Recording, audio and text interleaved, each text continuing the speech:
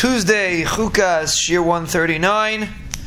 We see in this week's parsha an interesting thing regarding the Nachash Nachashis, that Klal Yisrael were punished because they were talking against their Rebbeinu Shalom, and therefore the einish was that they were attacked by Nachashim, Chazal say, and Pasuk says, and they looked at the Nachash Nachashis and they were able to live. So Chazal talk about that the Nachash Nachashis was a remez, was a hint that they should think about their Rebbeinu Shalom.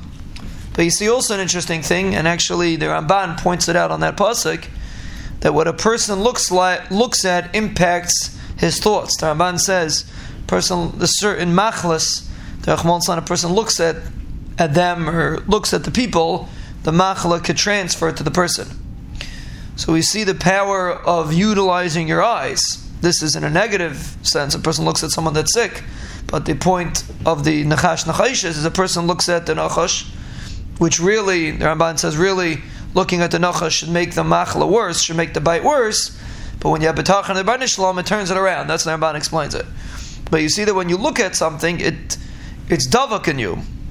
So when a person, something unsneus is going on, something pretzisdik is going on, and you look at it, it's connecting you to that tumah. It makes the tumah go into you.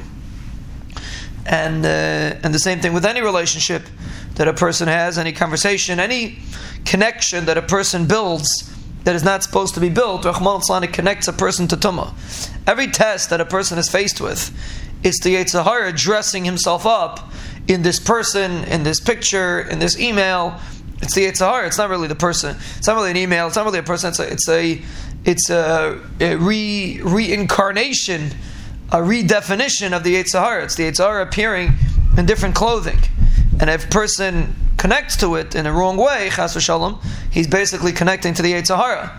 He doesn't realize it, but that's what's happening.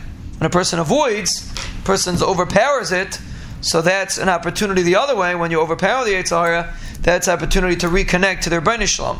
So that's the bracha in disguise. When a person is faced with a test, and he's able to overpower the test, then Be'ez Hashem he's zeicha to connect to Kedusha and to overpower the Yetzer Hara.